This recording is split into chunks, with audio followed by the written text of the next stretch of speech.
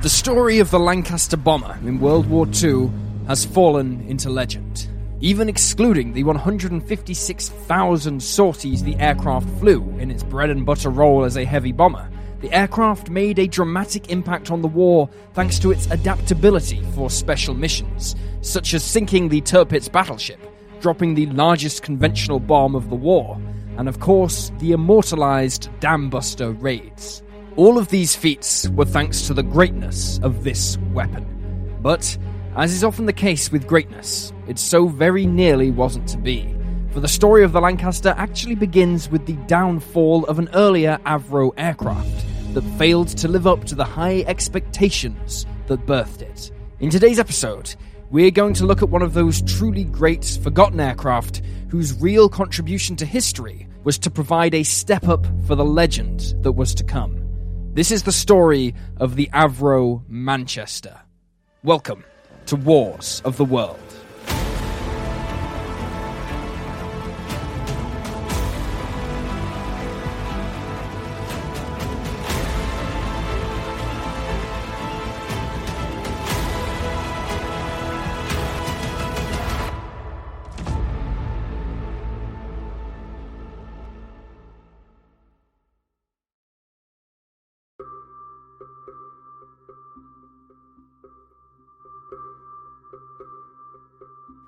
The Royal Air Force was founded on April 1st, 1918. Expecting the war to go on to 1919, the RAF had issued a number of advanced specifications for aircraft that would enter into service that year, but the war ending on November 11th, 1918, saw nearly all of these promising aircraft designs left at the drawing board.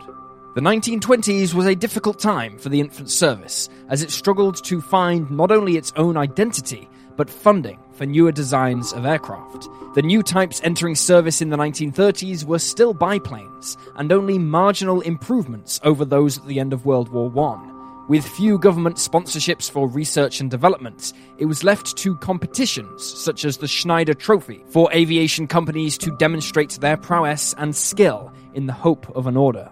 One of the major British firms involved in development and manufacturing of aero engines was Rolls-Royce, who produced a number of winning engines in the early 1930s, and then applied this experience in the development of engines for commercial and military applications, when the time for them to be needed came later.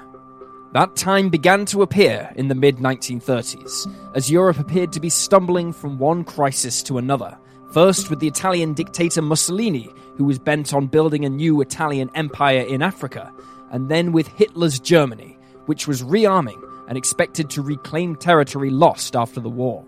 There were also serious concerns about Japan's actions in the Far East, and how these might impact British possessions there.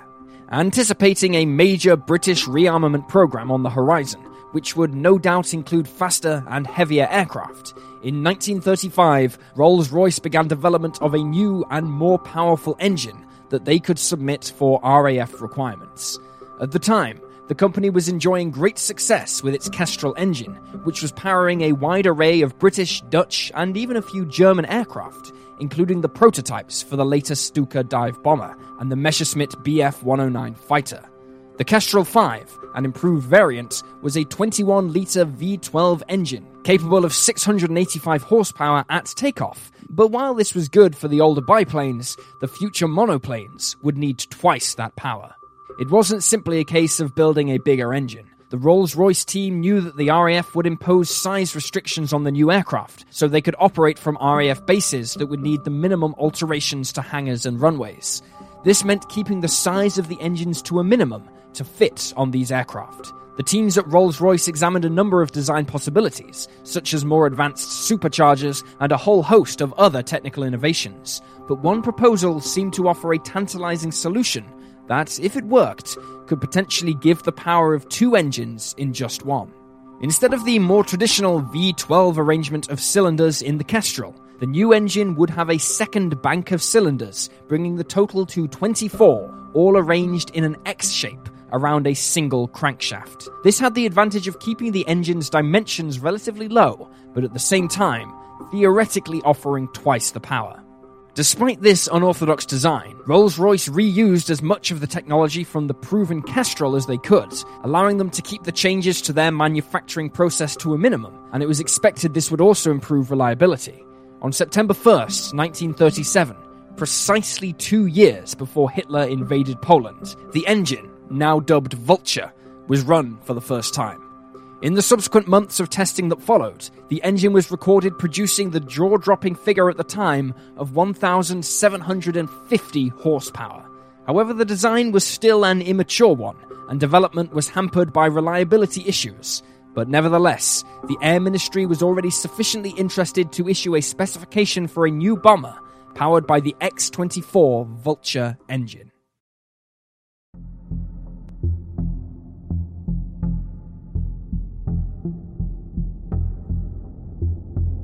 On July 14th, 1936, the Royal Air Force formed Bomber Command, whose envisioned role would be to use a fleet of long-range bombers to devastate an enemy's ability to wage war by destroying his weapons manufacturing and transport base, as well as disrupt communication and transport links. No longer were bombing aircraft a mere extension of artillery. They were now potentially war-winning weapons, and to capitalize on the new force's mission, it needed to replace the lumbering biplanes with newer, faster, longer-ranged monoplanes, capable of carrying very heavy bomb loads. There were already a number of new promising designs appearing when Bomber Command became operational, such as the Handley Page Hampden, which first flew a month prior, but the Air Ministry was already looking ahead to even more advanced designs. Thus, in August of that year, they issued Specification P1336, which outlined some rather exacting requirements for the new bomber. It was to be able to carry an 8,000-pound bomb load out to a range of some 2,000 miles and at a cruise speed of 275 miles per hour. With the UK, like much of the rest of the world, still reeling from the Great Depression, every effort had to be made to manufacture and operate the aircraft as cheaply as possible. This meant that it had to be able to use the existing infrastructure that was in place, which placed restrictions on dimensions and weight. Realizing that building the bomber they wanted, but with such restrictions imposed on them on the ground, might not be feasible, the Air Ministry included the capacity for the aircraft to be assisted in takeoff by a catapult. Another requirement was that the new aircraft was not a one-trick pony, and was expected to carry out multiple missions, including attacking enemy troops at the front lines, where range would be sacrificed for a heavier bomb load. In order to improve accuracy, the aircraft was expected to be able to conduct a 60-degree dive. Additional roles envisioned included reconnaissance, the launching of torpedoes in the anti-shipping role, and even carrying 16 fully armed paratroopers. The specifications were sent to all the main British manufacturers, but in the end it would fall to proposals from two of them to compete for the order, Handley Page and Avro. Building such a demanding aircraft would have been a tall order for any company, but Avro was certainly seen as the wild card, having produced a string of bomber designs during and after the First World War that failed to attract an order. One such failed design was the Avro 533, which was adorned with the name Manchester and was part of the RAF's plan for 1919, but delayed and then cancelled after the engines it was expected to use were delayed. Handley Page, on the other hand, was known as the British bomber manufacturer and was now expected to take the contract, but that didn't stop Avro from pouring everything they had into their proposal.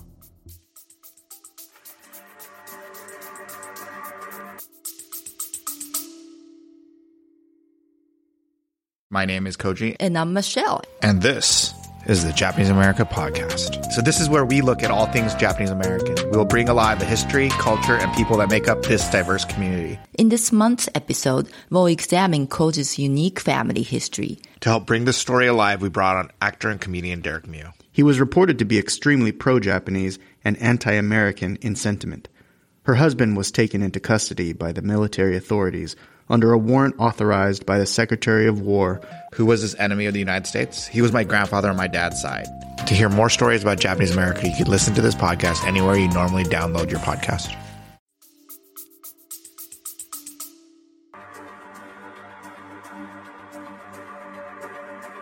Avro's proposal, dubbed the Avro Type 679, went head-to-head with Handley Page's HB-56. The Avro design would make extensive use of the latest metal manufacturing process, and the design was significantly cleaner than previous bombers, producing an aerodynamically efficient aircraft. Using their calculations on the aircraft's projected size and weight, and the data coming in from Rolls-Royce on their new engine, the Avro team, led by famed engineer Roy Chadwick, reasoned that the 679 had the promise to not only meet the performance requirements, but absolutely shatter them. Top speed, for example, was expected to match that of a Hawker Hurricane fighter, being in the region of 350 miles per hour, which would make intercepting the bomber extremely difficult, since intercepting fighters need a significantly higher top speed to catch up with their targets. The answer was obvious to the Air Ministry. The Avro Type 679, upon its entry into service, would likely become a superweapon, and with that, Avro had defeated Handley Page and the other contenders to the grand prize, and over 200 were ordered straight off the drawing board. However, Handley Page was far from out of the fight entirely. Like the 679, the HP-56 was expected to be powered by the Rolls-Royce Vulture, but concerns over the availability of the engine, given the delays in its development, was giving the Air Ministry cause for concern. They therefore approached Handley Page and asked them to alter their HP-56 to instead make use of the Rolls-Royce Merlin engine, which was being used to power the Hurricane and Supermarine Spitfire fighters. The Merlin-powered HP-56 was seen as a safer fallback should the Vulture-powered Avro Type 679 fail to live up to expectations. There was little time for Avro to celebrate. The Air Ministry had given them just 12 months from the go-ahead order to produce a working prototype, and it was not long before the timetable began to slip. Instead, it would not be until June 25th, 1939, some 21 months later, that the new aircraft, the second Avro bomber designed to be named Manchester, took to the air. The Avro aircraft had a wingspan of 90 feet and 1 inch and a length of 70 feet. More than previous aircraft, the Manchester took great consideration to crew comfort and ergonomics in an effort to ease the burden of the long-range bombing operations the type was unexpected to undertake. One of the more distinctive features of the design was the large greenhouse-style cockpit, which offered excellent all-round view for the pilots, while beneath the aircraft was a long, unobstructed bomb bay that allowed the aircraft to be configured for a wide variety of ordnance types. Both the dive bombing and catapult requirements were subsequently dropped, although the prototype retained the capacity for the latter. Originally, the aircraft featured a twin-tail arrangement, but a third fin was added on the fuselage to aid stability. The Manchester was defended by gun turrets in the nose, tail, and dorsal positions, while a ventral gun turret was trialled, aiming to protect the aircraft from attacks directly below. But its value was seen as limited, and after problems with its installation arose, it was dropped. But of course, a bomber is only an armed glider if it doesn't have any engines, and the problems for Rolls-Royce and their Vulture engine were far from over. There were a number of problems with the overly complex engine, but the biggest one lay in frequent failures of the bearings on the end of the connecting rod as a result of insufficient lubrication and excessive wear. Nevertheless, Rolls-Royce tried to reassure Avro, the RAF, and the Air Ministry that they could iron out these problems, but following the outbreak of war with Germany on September 3, 1939, priority was given to the development and manufacturing of the Rolls-Royce Merlin, particularly in the summer of 1940, during the Battle of Britain, when the engines were needed the most for the fighters. With development stalling, the decision was taken to derate the power of the Vulture, reducing the strain on the engine and increasing reliability, in order to provide workable engines to get the Manchester airframes into service against the Nazis. However, this was not what Avro wanted to hear. Since they had made their initial calculations, the aircraft's weight had dramatically increased, and with a heavier aircraft powered by derated engines, any notion of being as fast as a Hurricane were gone. In the end, the Manchester's top speed proved a woefully disappointing 265 miles per hour, 10 miles per hour less than the P-13-36 cruising speed requirement. Nevertheless, the need for bombers and the fact that the first batch of aircraft had already been ordered meant that soon the Manchester would be reaching operational squadrons and joining the war in the air against Nazi Germany.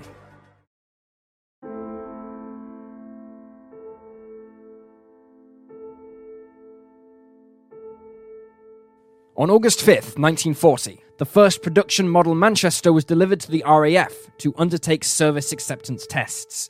the RAF initially decided on a crew complement of 6, comprising a pilot, a second pilot who was there to not only support the pilot but gain experience, an observer who was responsible for navigation, bomb aiming, and manning the front turret, 2 wireless operators who could also man one of the gun positions, and a dedicated rear gunner. This arrangement would prove inefficient, and as experience grew, the crew configuration would change drastically over time. Meanwhile, a new squadron was formed for the bomber, number 207, based at RAF Waddington, which began training on the type in November, but it would not be until February the following year that the squadron would take their new mounts into action. The German-occupied French harbour at Brest had become a major hub for German naval operations against the vital convoys crossing the North Atlantic, and on January 4, 1941, RAF photographic reconnaissance revealed the German cruiser Admiral Hipper had put in for repairs there, and a series of air raids were ordered in an effort to sink it and destroy the docks. These failed to achieve their goal, and the Hipper conducted a brief foray into the North Atlantic in the beginning of February, where its guns sent 7 merchant ships to the bottom of the ocean before returning to port. The RAF were now determined to destroy the vessel and the harbour, and thus organised a major raid for February 24, 1941. The raid would provide the Manchester with its baptism of fire, as 6 aircraft from No. 207 Squadron began taking off at 1835 hours into the darkened winter skies and heading for France. 5 of the aircraft were armed with 12 500-pound bombs, while the 6th, for reasons still unknown, was armed with just 11. Compared to missions over Germany, the flight to Brest was a relatively short one, but by no means any less dangerous. Given the raids earlier in the year, the Germans had heavily reinforced the air defences around Brest, and as each bomber approached the target area, the sky was illuminated with the ominous beams from German searchlights towering into the sky, followed by hundreds of flashes from exploding anti-aircraft shells, flak so thick you could walk on it. Unlike the tight formation flying in daylight, the Manchesters operated almost totally independently during the hours of darkness, with altitudes varying from 15,000 feet down to just 8,000, where the flak was heaviest but accuracy was improved. The Manchesters opted to make 2 runs over the target area, each time dropping half their loads, their reason being that this would throw off German intelligence trying to assess the maximum bomb load of the new RAF bomber. All 6 Manchesters dropped off their weapons and then returned home, but they had not come off unscathed. One Manchester suffered damage to its hydraulics and was unable to close its bomb bay doors, which imposed heavy drag on the aircraft, slowing it down and leaving it the last to return home.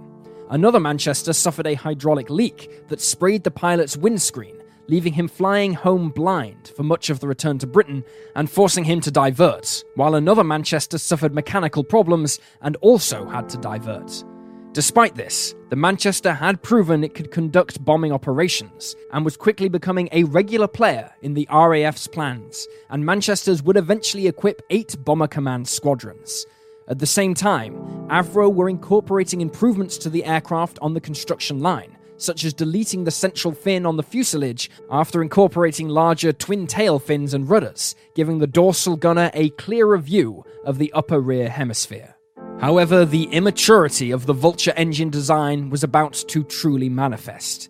They were extraordinarily work-intensive for the ground crews to keep running, but even the best-maintained examples were prone to some truly catastrophic bearing failures as they were pushed during the demanding tempo of combat operations.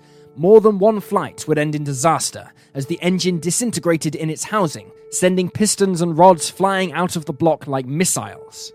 As a result, serviceability rates for the Manchesters were shockingly low compared to other aircraft. Bomber Command was growing increasingly frustrated with the Manchesters, whose crews, many of whom had vital combat experience in other types, were left sitting around the crew room waiting for engines to be repaired or replaced, while their comrades were being thrown against the Nazi war machine. On April 13th, 1941, they had had enough and grounded the Manchester fleet less than 2 months after the raid on Brest. However, the problems were not limited to Rolls-Royce's engines. Avro's design also had a number of defects that manifested themselves during operations, such as the problem with hydraulic fluid links that had been encountered on the first operation. The crews reverted to older types, such as the Hampton, while every effort was made to improve the reliability of the Manchester. It would not be until 4 months later that the Manchester would return to combat flying, but even then, reliability was a constant headache for all concerned, and with news that after manufacturing 538 engines, Rolls-Royce was stopping production of the Vulture altogether, the writing was on the wall for the Manchester. In November of 1941, all production orders for the aircraft were dropped. In total, including prototypes, just 202 Manchesters were built, and of these, around 15% were written off due to engine-related mishaps. Excluding those lost in combat, the Manchesters remaining in service were now being flown until they simply couldn't anymore for lack of spare parts. While most continued on as bombers into 1942, they were increasingly being used in the test role, including the testing of air-launched torpedoes for RAF Coastal Command, one of the original requirements for the aircraft. But while the Manchester would slowly fly on towards oblivion, it would have a minor, but by no means less noteworthy role in a key RAF operation. In February 1942, Bomber Command got a new commander whose bullish presence was immediately felt everywhere.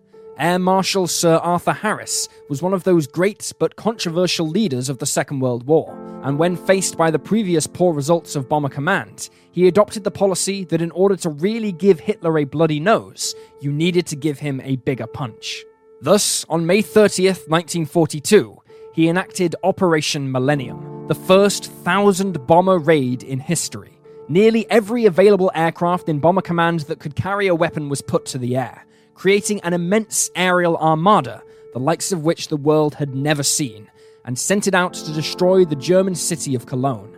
Among this force of bombers were 35 Manchesters, and it would be on this historic raid that the Manchester Force would earn its one and only Victoria Cross, the highest award for bravery in the British Armed Forces. Flying Officer Leslie Manser was piloting a Manchester when he and his crew became caught in searchlights over the city. Having dropped their bombs, they began taking heavy anti-aircraft fire, forcing him to take evasive action in order to escape the city's defenses, but not before his rear gunner was wounded and one of his Vultures being damaged and filling the aircraft with smoke. Manser attempted to nurse the Manchester back to base, but before long, the damaged engine burst into flames and his airspeed began to fall dangerously low. By now, they were over Belgium, and Manser ordered the crew to begin bailing out as the aircraft was quickly becoming unstable, but he refused to leave the controls of the Manchester, instead wrestling with them long enough for his men to safely abandon the aircraft. As his crew gently floated down to earth, they saw the bomber crash in flames into a dike at Brie in Belgium, killing the pilot who had saved their lives. One of the surviving airmen from Manser's aircraft would later be captured by the Germans, but incredibly, the 5 remaining airmen all managed to escape back to the UK, where they told their stories, after which Flying Officer Manser was awarded the VC. Less than 1 month later, the Manchester dropped its last bomb in anger in a raid on the German city of Bremen. During their career, the Manchesters flew 1,269 sorties with Bomber Command, dropping 1,826 tons of bombs. Of the 193 aircraft that served in frontline squadrons, 78 would be lost in action.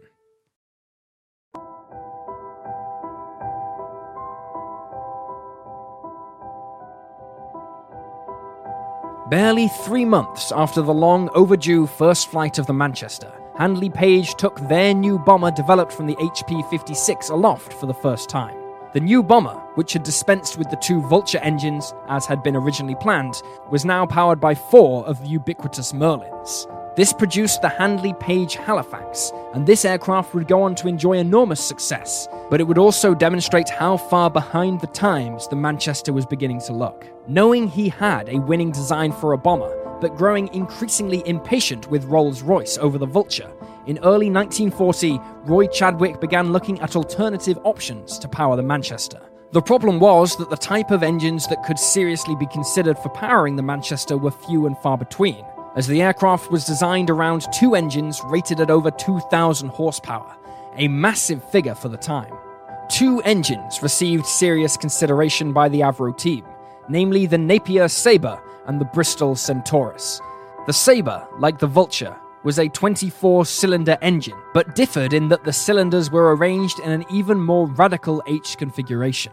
The Sabre proved exceptionally powerful, being capable of producing between 2200 and 2400 horsepower in tests, but getting the engine into production was proving extremely troublesome. The Bristol Engine Company's Centaurus, on the other hand, was an 18-cylinder sleeve valve radial engine. In a radial engine, the cylinders radiate outward from a central crankcase, giving them their distinctive rounded shape. The Centaurus was a remarkably advanced engine and was producing figures in excess of 2,000 horsepower. But while the installation of 2 pre-production examples were reportedly trialled in a Manchester airframe by Avro, the engine was just as, if not more, delayed than the Vulture, owing to Bristol becoming committed to producing their older Hercules engines for a string of aircraft already in service. While these proposals came to nothing, a new option was beginning to appear on the horizon. The Rolls-Royce Merlin had been such a success in fighters and some early bombers that the Air Ministry had ordered research into improving it. As a result, the more traditional and reliable Merlin was starting to catch up to the Vulture, but while fitting this engine would go a long way to improving reliability, it would still leave the Manchester an underperformer. Chadwick knew there was only one option if he was to utilize the Merlin. He was going to need more of them. Working on a production Manchester airframe which still had its central fin, the wings were extended by almost 10 feet to accommodate an extra pair of engines in the form of Merlin 20s, rated at 1,240 horsepower, which gave a combined power output of just under 5,000 HP. Initially dubbed the Manchester 3, the team at Avro soon bestowed another name on this aircraft. That new name was Lancaster. On January 9th, 1941, as the Manchester crews were preparing to begin their first flight against the enemy, the Lancaster prototype BT-308 took to the air. The difference in performance over the Manchester was staggering, and all involved knew they now had the war-winning aircraft they had desired since 1936. Development of a production Lancaster was remarkably swift, and production in Britain and Canada would total 7,377 aircraft, all of which were powered by Rolls-Royce Merlin engines, save for 300 Lancaster IIs, which were fitted with the Bristol Hercules 6. Thus, from the ashes of the Manchester, the Lancaster emerged as a beautiful phoenix. Quickly withdrawn from frontline service, the older aircraft would spend its final days acting as a crew trainer for prospective Lancaster crews until 1943, when they were finally grounded, with few showing any regret about it. In the face of such a legendary aircraft as the Lancaster, it seemed there was a collective effort to forget the troublesome Manchester. Typifying this is the statement that often surrounds the Lancaster's development, with it said that it was one of the few warplanes in history that was, quote, right from the start, completely ignoring the history of the Lancaster's unlucky older brother, which had many a hard lesson to learn and then bestow on its younger stablemate. And there you have the tale of the Avro Manchester. Please leave a comment down below with your own thoughts and reactions, and remember to like this video and subscribe to support the channel. Thank you for watching, and I'll see you next time.